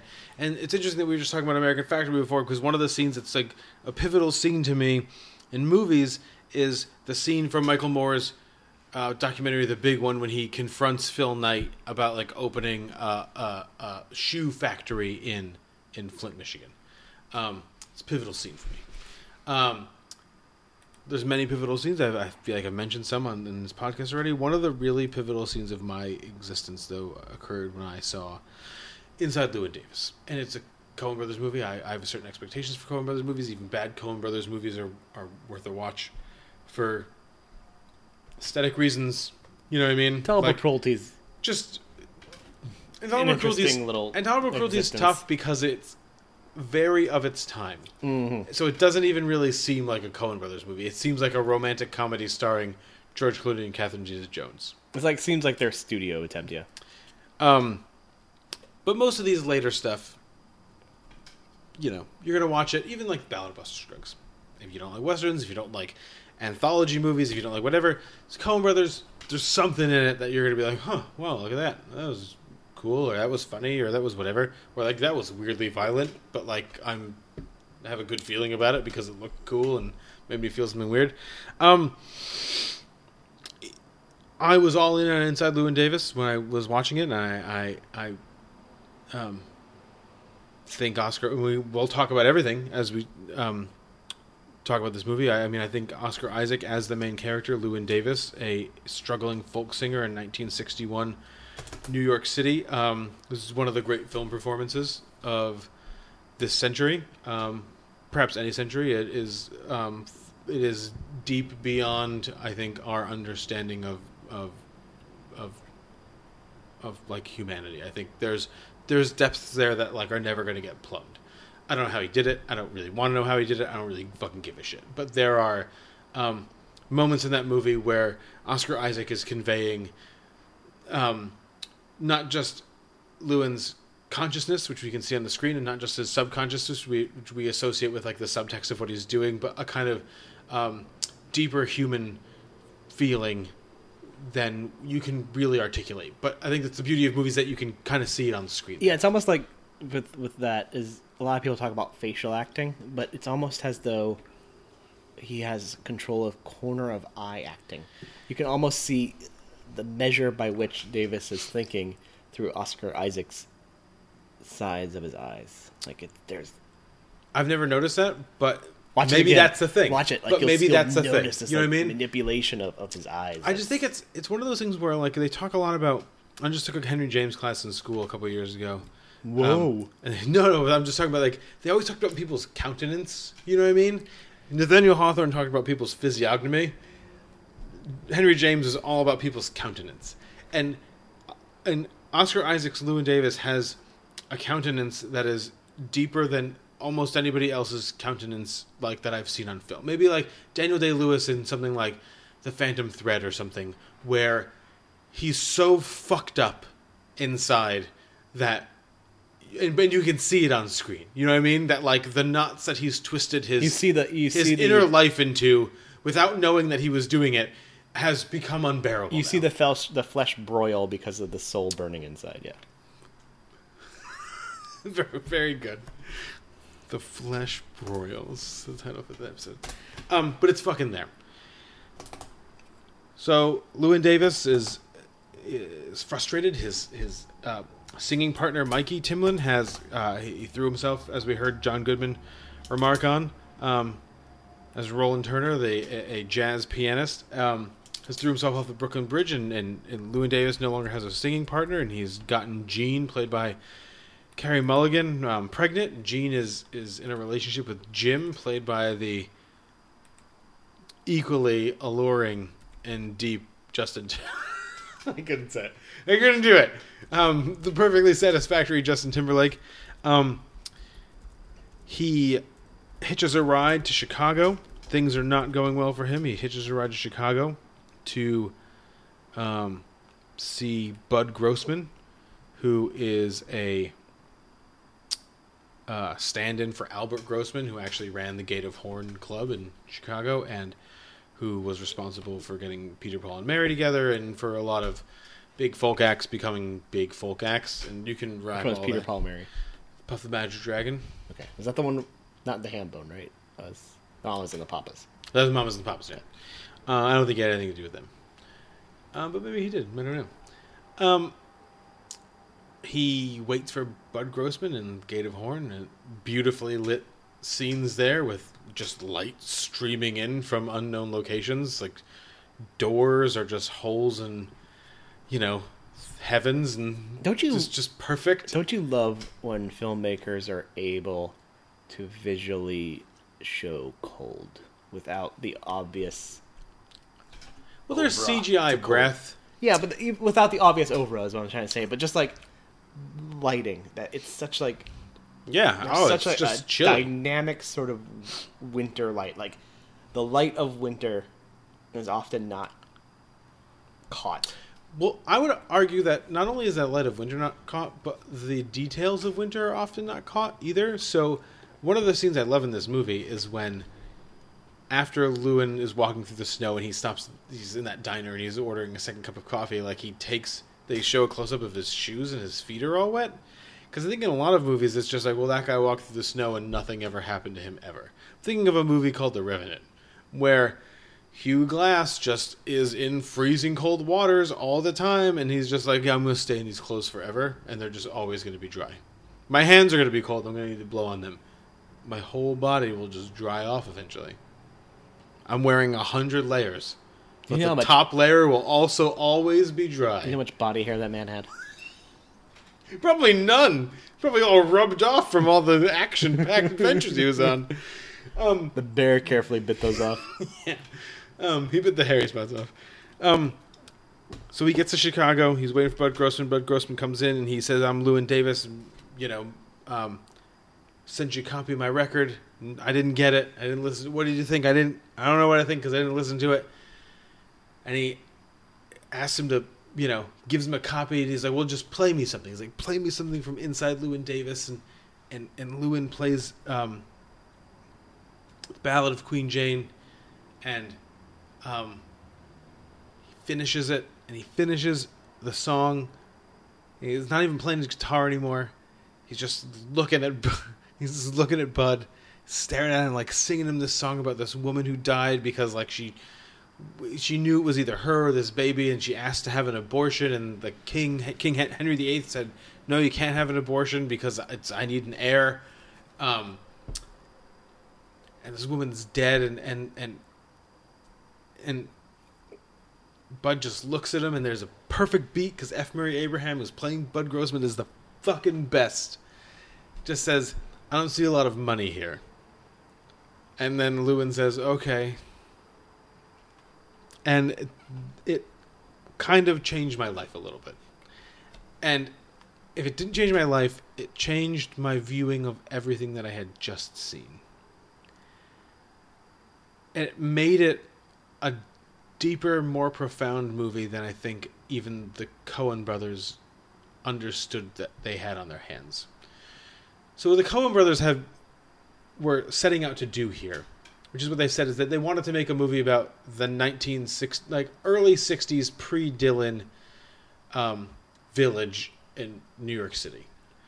They focused on the biography of Dave Van Ronk, the mayor of McDougal Street, a memoir that came out in 2005.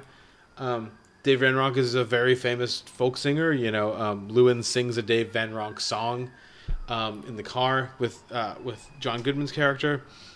His album cover, Inside Llewyn Davis, is modeled after Dave Van Ronk album cover of the same era. They pulled some events from Dave Van Ronk's life to create this Llewyn Davis biography here. But all that stuff is bullshit. It's all total bullshit.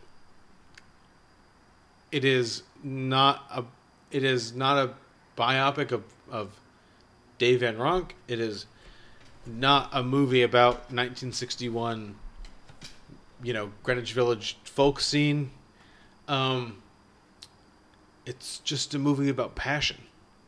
It's just, plain and simple, and it's just where the movie takes place. So I was listening to this podcast the other day about Quentin Tarantino's new movie, and this guy was saying, I think it was Bill Simmons on the Bill Simmons podcast. He was talking to Wesley Morris. I think I talked about this already. He was saying one of the things he wanted about from Quentin Tarantino. He's like, I want Quentin Tarantino to make a modern movie about like what's happening in modern times and comment on modern themes and all this other stuff. And he's like, well, Quentin Tarantino has no interest in doing that. In the same way that the Coen brothers have no interest in doing that. The Coen brothers have no interest in making a movie about a guy who just wants to fucking play guitar and sing songs. It's his whole life.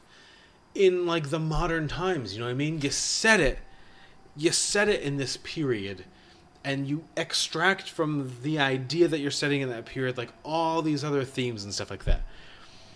one of the reasons this movie has become so pivotal to me is I think my feelings for this movie run absolutely contrary to like the general perceived belief of what this movie is about. I think a lot of people, and I'm going to reference Adam Nayman's essay about it in the Coen Brothers book. Have you seen this Coen Brothers book? This book really ties rooms together. It's like this big, thick coffee table book about the Coen Brothers movies up to Hail Caesar. It's really great.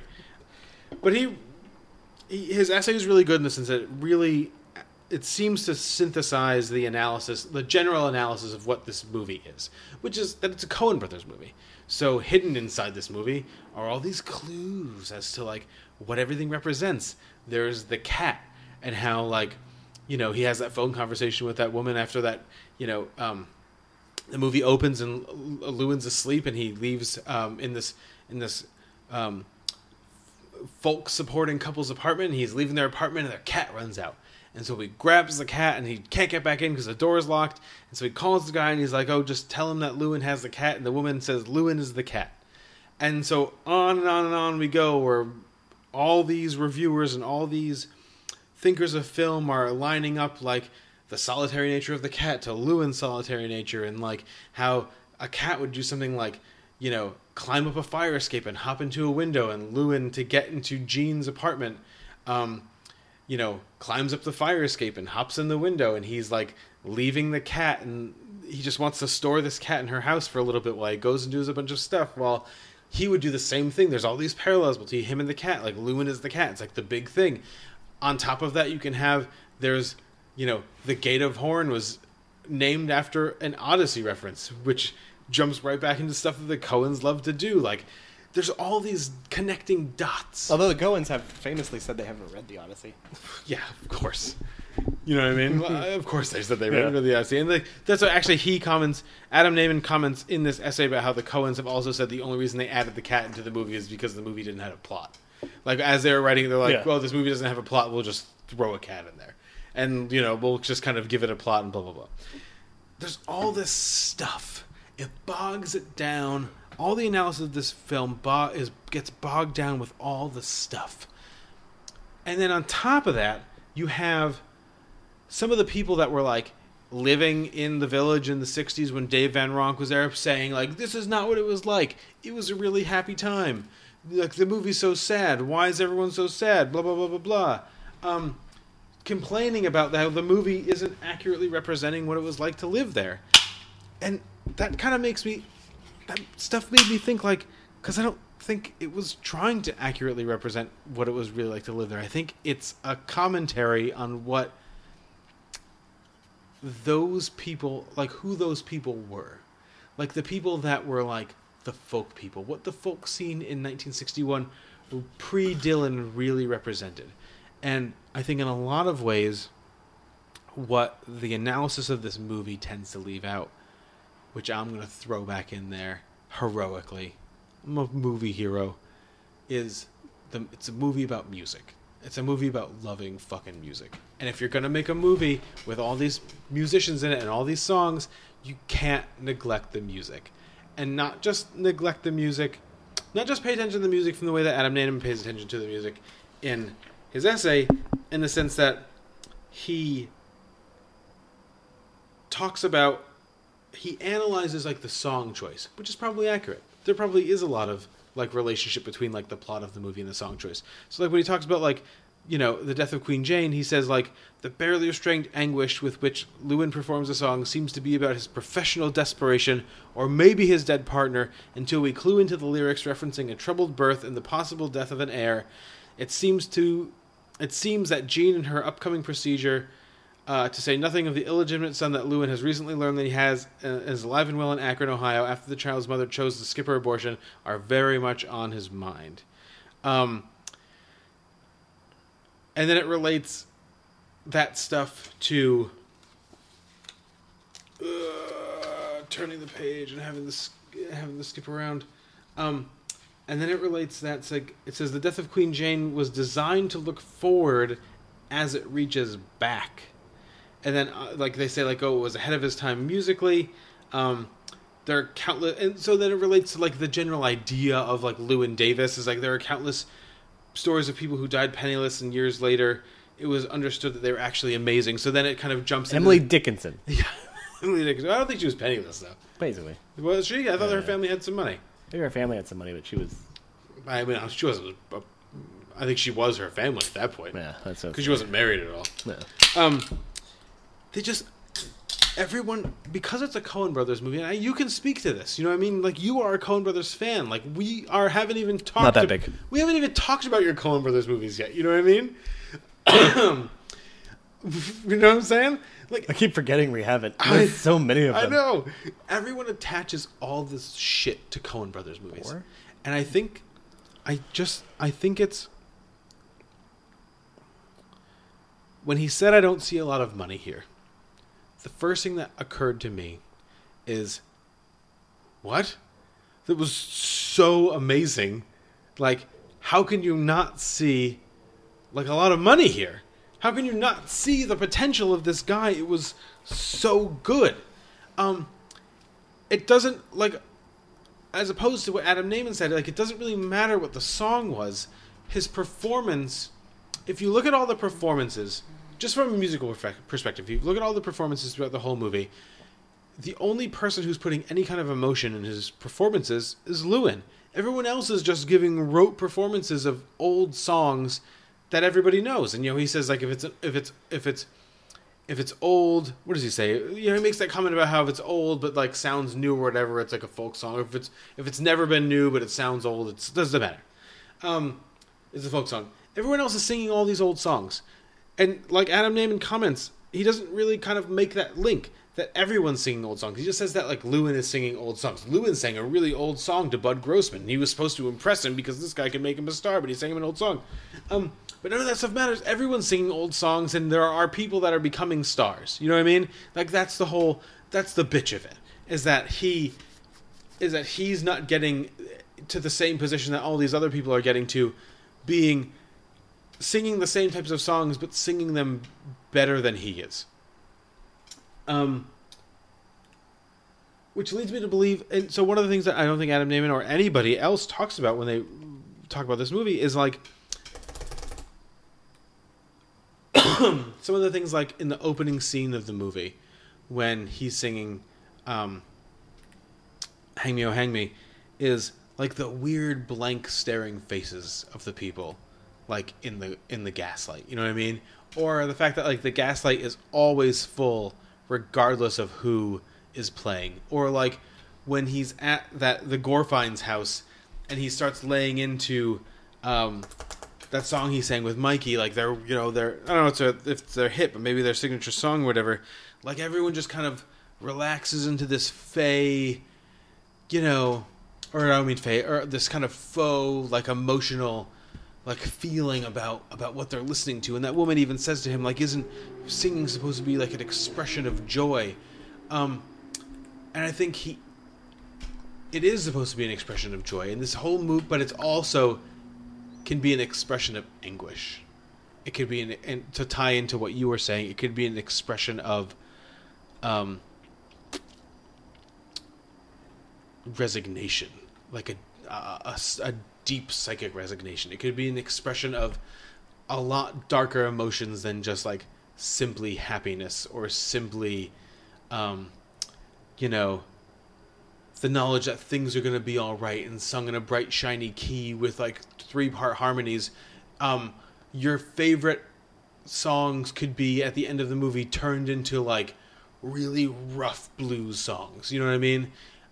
Which links directly into the idea that, like, Dylan shows up at the end of the movie. You know what I mean? And, like, so while everyone's criticizing Lewin for being a huge asshole through the whole movie, I hate to break it to everybody coming up, but Dylan was a huge asshole to everybody for most of his life. Even Allen Ginsberg? I think he was a huge asshole. I think Allen Ginsberg and him were huge assholes to everybody. I think they could be friends with each other. Dylan had friends, but Dylan was also, like, a huge jerk. You know what I mean? He was probably exactly like Llewyn Davis was. You know what I mean? I think this movie is about the dichotomy between the people that are really feeling it and the people that are pretending to feel it. You know what I mean? And how the people that are really feeling it sometimes their feelings are too real. people don't know what to do with their actual feelings. And so they get kind of pushed aside. So if I were to say that this is a Coen Brothers movie full of stuff, I would argue that the stuff is visual. The stuff is in the songs. It's in the performances. It's not in the Easter eggs. It's not in the allusions. It's not in like the literary bullshit that everyone just kind of always heaps on top of the Coen Brothers, is what I would say. A Serious Man is about allusions and literary stuff. What's that one? It's a movie they made. Nice, yeah. But this one is not. And I think people like to think that it is. And I feel so I think one of the reasons that this movie is pivotal is I feel very attached to my feelings about this movie. Like, into the point where, like, I really feel very correct.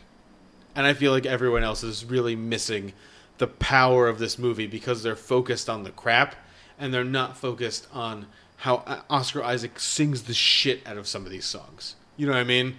They're focused on the metaphors and not what's actually being offered to you. Go. So, for me, the Coen Brothers, they do a lot of following in very philosophical films like No Country for Old Men and Serious Man. Burn After Reading comes slightly before A Serious Man, but things like Burn After Reading and Inside Llewyn Davis and Hail Caesar represent to me more of the plainly told narrative. When they were originally casting Inside Llewyn Davis, they didn't want a classically trained actor. They didn't want someone they wanted someone more raw. They wanted a more musical presence. Well, yeah, they want someone who can act and, like, actually be a musician. Yeah, but they didn't want, like, a kind of known sort of face. Right. And it wasn't until, Oscar Isaac came in, played a couple of the songs, played some more of the songs, had some talent with the music. Even T-Bone Burnett was like, this guy he knows his shit. What do you say? I think you found your Hitler. Mm-hmm. Quoting, the producers. And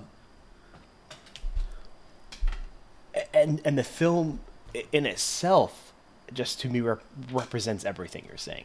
It's a story that doesn't need that examination.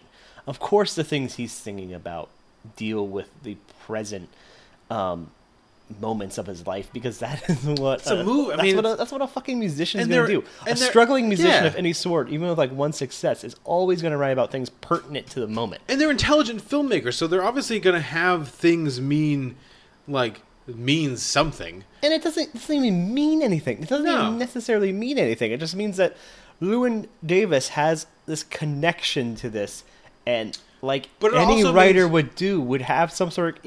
Any writer who's going to be earnest unto himself. And I would point this out, too, like, as people that, like, are generally, nihilistic in their feelings and miserable and blah, blah, blah, blah, blah.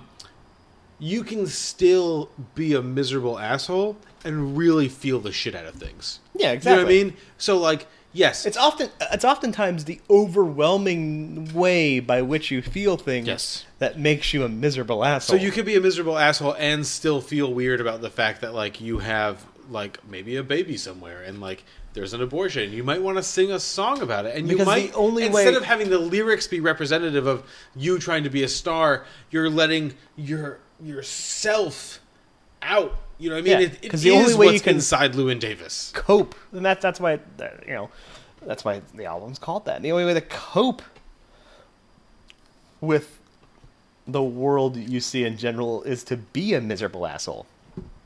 He's an eternal. He's like Oscar Isaac kind of interpreted the character, an island unto himself, and that's true. Not so much in that he's so emotionally separated, but he's so emotionally overwhelmed. Yeah. This entire film's just him being overwhelmed by things around him. And he's being overwhelmed by people who are kind of like clinging that have this kind of falsity to them. John Goodman's great Roland Turner, just... He was very good. He's just maybe not, Barton Fink levels of John Goodman, but still or Walter levels of John Goodman. Yeah, exactly.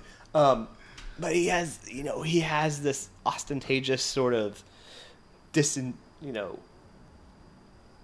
ingenuity to himself. He's a real facsimile of a person. He's very fake and very like there's no truism with him. Yeah, his truism is his addiction. Like that's like Exactly. as true as he gets. And Llewyn Davis is surrounded by these people who are just, even as nice as the Gorfins are, and as welcoming as they are, they're all phonies. just fucking Moussaka. so dimensionalist. Well, and the guy that owns the Gaslight, he's just like, I don't get it. He's like, oh, what do you think of these guys? I like their sweaters. And he's like, or And he's like, even oh, like Jim and Gina, I want to fuck her. Yeah, and even finding out and when he finds out like Jean, had sex with Pappy, like that. It's not so much that somebody else had sex with her, but it's just like the thought that he has whatever connection he could have to something is gone again. Well, it's just like the idea, and he says like, if you want to play the Gaslight, and it's like, it's not about for these people, it's not about the music, it's about the scene. And that's why, like, the Dylan... So, like, in the Adam Nayman thing, he's like... He goes into this... He said the first line of his analysis of, like, the ending scene is, like, the kiss-off is steeped in irony so dark that they have no bottom. No, it's like, not. That's it's like not bullshit. true. So, basically, the way I see this film is he's a struggling musician who can't function in a normal society, obviously, because, he's a fairly kind of fucked up guy who's overwhelmed by the day-to-day things, has a person who's like a really strong sort of introvert would be, as he shows himself. He's constantly surrounded by people who kind of like gaslight the idea of his art and want to be connected to that, want to be connected to this sort of genius that they see upon him, but don't really get it themselves. He looks for some sort of connection but can never find it. He eventually goes to like Bud Grossman thinking like, oh, this guy will get it, and then Grossman... He doesn't get it either. I mean, to a degree, I think Grossman kind of gets it, but I think Grossman is so... by that point... He's so ingrained in ingrained in the culture of what will make money and whatnot. Yeah, exactly. Yeah. He sits there for a while and is engrossed by the performance. Well, and that's why the Coens fucking rule, because like, so you just see Llewyn playing for a while, and then they show Bud. I almost said F. Mary Abraham. Then they show Bud played by F. Mary Abraham, and you can see him getting it. He gets it, yeah, and that's why Llewyn then just like throws everything out the fucking window. Is like, I'm just gonna sing to you. I'm not even gonna play guitar anymore. I'm just gonna sing in your face. And so like that's why it was so shocking to me. Was like, I don't see a lot of money here. It's like, because fuck money. And that's why when he goes back, he goes to the merchant. He signs up for the Merchant Marines, because then he's like, fuck it. I don't function here. Right. And that's all presented on the level. Like, this movie I see has absolutely on the level. Well, and like, you don't need to see this like subtext to a Coen Brothers movie when you have such depth and such like perspective and such like base humanity with the plot that's presented to you. And I've again, he's a fucking cat. I mean, I guess there is a relationship between there. There is a very easy metaphorical relationship between him and the cat. Island unto himself, but it merely feels like an addendum to the plot that's already presented to you. It's not the cat not being there. You still come up with the same exact movie. He hits the cat on the road, or he thinks he hits the cat on the road on the way back from Chicago, and there's blood on the fender, but he looks into the woods when it's snowing. One of the great shots in 21st century film is his face looking into like where the cat was, and he sees that cat get up and walk away. There is inherent symbolism and metaphor included in that shot. Yeah. There is, because the Coen Brothers are great. But, and I used to have a lot of problem with the circular like motion, like the circular nature of this film, that it kind of repeats itself. A kind of like extended sort of beginning and the end, yeah. Those bottomless ironies are not there in the same way that they're, like the metaphor is there in that, seeing that cat. We are now confronted with Dylan's presence there, the version of Llewyn Davis who we will all accept. Who everybody, regardless of his cantankerousness, regardless of how mean he is, or difficult he is, or how arrogant he is, or whatever, we will all say he is the voice of a generation. Let's go. The one thing I think that Adam Naiman correctly points out in his essay is that like Dylan is singing an original song.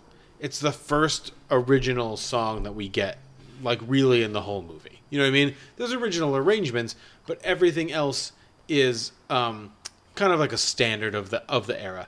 Funnily enough, we are doing, as we've mentioned, a Stephen King episode next week. I've been rereading like my favorite Stephen King books. In Wizard and Glass, The Dark Tower 4, he quotes just randomly... Spoilers. Randomly on page like 280 something, the lyrics to the Fare Thee Well song that he sings. You know what I mean? It's a folk standard. They didn't reinvent the wheel for this movie. Dylan reinvents the wheel. He pushes these people, these faux folk fans, into having to accept somebody like Llewyn Davis. You know what I mean? He's pushing the whole community forward. And it's one of the things that I think is lost. And that's why that's what's great about like Davis like watching him, because like Davis, there's this understanding that Davis didn't have that like little stroke to connect the time, you know, like. Well, it almost seems like Davis is aware of. He's aware of fine with it. He's aware of how. What he's looking at, he makes a face, and again, like you said, the corner of the eye. There's the corner of the eye stuff. He makes a face as he's walking out to see the guy that's going to kick the shit out of him.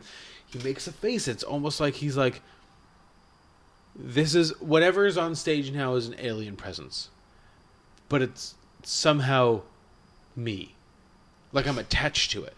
You know what I mean? It's a justification for everything. He's like, it's as we've been talking about all episodes, it's a catharsis in the sense of, you know, everything else in his world has been beating down on him, and that's why he kind of says like au revoir, like with the end, because it's fine, because he knows he was right in the end. He knows that he was tapped into what should be. He couldn't get there, right? He turns that very elegant folk song into like a blues number, and he chokes those wells out of, like, you know, the Fare Thee Well, like he chokes that shit out of himself. You know what I mean? And he just lays it on these fucking people like a fucking blanket. And he's like, goodbye. Like, fuck you. Like, all the pain and all, like, the meanness. And, like, he's like, just fucking take it. I'm just going to give it to you. Like, it's not folk anymore. It's blues. Here's a blues song. I'm just going to lay myself out there. And then Dylan comes on. And then he's, like you said, he says the au revoir. And, like, in the Adam Naiman article, he's, like, analyzes, like, the meaning of the taxi cab. Like, oh, the guy gets in a taxi cab, which Llewyn could never afford. And he, like, goes back to Arkansas. I was like, yeah, maybe that's true, but maybe, like, unless you owned a car, like in New York City, like maybe you get into a taxi cab. You know what I mean? Like, what do we? I'm fine, I guess. Like, but I feel like you're reading into it. Like, one of the things I had reading this essay was like, I one time took this class on Shakespeare after I had spent like a long time really being obsessed with Hamlet, and I got like a 3 out of 10 on a quiz on it, because I was reading too much into everything that was happening in Shakespeare, that I couldn't answer like a simple question about like what was in the text. You know what I mean? Because I couldn't see the text anymore. I couldn't see it. I could only see like the 15 layers of subtext that I had just like shoved into the middle of this play. And I feel like people sometimes do this with Coen Brothers movies, and I feel like people do this a lot with this movie. They shove all the Dave Van Ronk shit, and they shove all these Easter eggs, and they shove all this Odyssey stuff and this Coen Brothers mythology and everything, and you're left with just like a big bloated movie full of clues to like how this movie is not really about very much. When in reality, this movie is about all the things that a movie should be about. It's about beautiful aesthetics. It's about performances that are life-affirming and life-changing, and that are going to linger on in your mind for longer than just the movies playing. And I just think that people need to relax. You know what I mean? It's just a beautiful movie. It's what it is. It's just one of the really beautiful movies that has been made about anything. Cat metaphors or cat symbolism aside or ignored, if you want. I think that's all I'm saying. Save that for your departed and the rat metaphor analogy. I smell a rat. And the camera's like, what's that? Jack, I didn't understand you. You need to. I need some line reading again. There we are. Here we are. 49. Next week, guys, as you just heard, we will not be doing our 48s. We're taking a week break in anticipation for the opus, apparently, that is the It Chapter 2. All Very excited. 169 minutes of it. Nice. Mm-hmm. We will also be presenting and discussing Stephen King, that episode, with a very special guest. Yep. Heard him before. JP will be rejoining us as we run down our top 5 Stephen King novels and or pieces of literature, and top 5 Stephen King films before diving headlong into the review of It Chapter 2. And then we'll get right back on the list. Are you worried at all about It Chapter 2? No, it's going to be fine. I think so too. At worst, it will be entertaining. Yeah. I think it's weird. I think the cast is very strange. I think it's a mix of like perfect and a mix of like interesting. Well, or just like, James like Bill McAvoy, Hader. you get some money. Jessica Chastain, you get some money. Bill Hader, you get some money. The Old Spice guy, you get some money. Then we have to fill out the rest of the cast with these other people. James Ransom, is that guy? You're in this movie. Oh, we don't have to pay Bill Skarsgård anymore. He just eats children now, for real.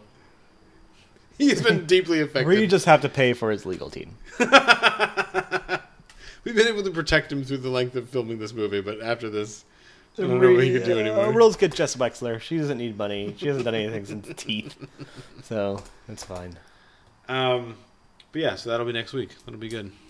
Next week. If you want to tell us not to do that, you can email us at pivotalfilmpodcast@gmail.com. Or if you want to tell us any of your Stephen King list, or Richard Bachman list, as it were. Ooh, yeah. We're not going to separate those two, by the way. No, Richard no. Bachman and Stephen King are the same person.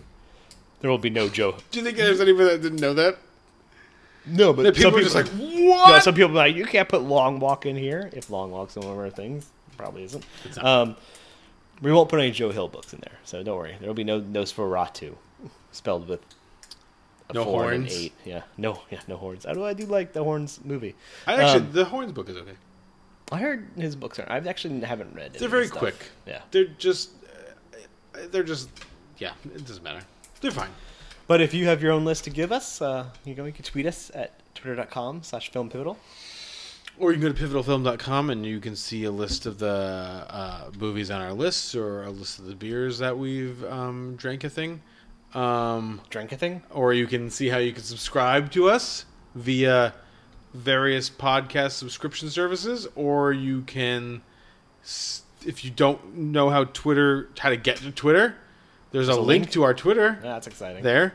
But yeah. No link to Facebook, though, because we don't do Facebook. We don't do Facebook. We don't do Instagram. We did. Remember we did Instagram? We did, but it's like, what pictures would we put up here? Besides, like, the beers. Beer, yeah. But, we just do that on Remember Facebook. I tried to do, the shot of Wes Craven? Wes Craven. I completely missed all Wes Anderson. Wes Cranderson? Yeah. I tried to do the Wes Anderson shot to be like, this is why, and I was like, this is stupid. Yeah, Instagram is very stupid. Yeah. Sorry, people that like Instagram. Instagram people. But yeah, until then, go see it. Drink a beer. A other Desi beer company. Hattie. It was good. I mean, we drank all all 6 of these, and I'm feeling all right. Struggling with the last one, so which is good. It's good. Well, that's the New England. It's good. It's good that hits a point where you're just like, nah, yeah, I can't finish it. That's the New England in it. 2's a good limit. And we'll talk to you next week.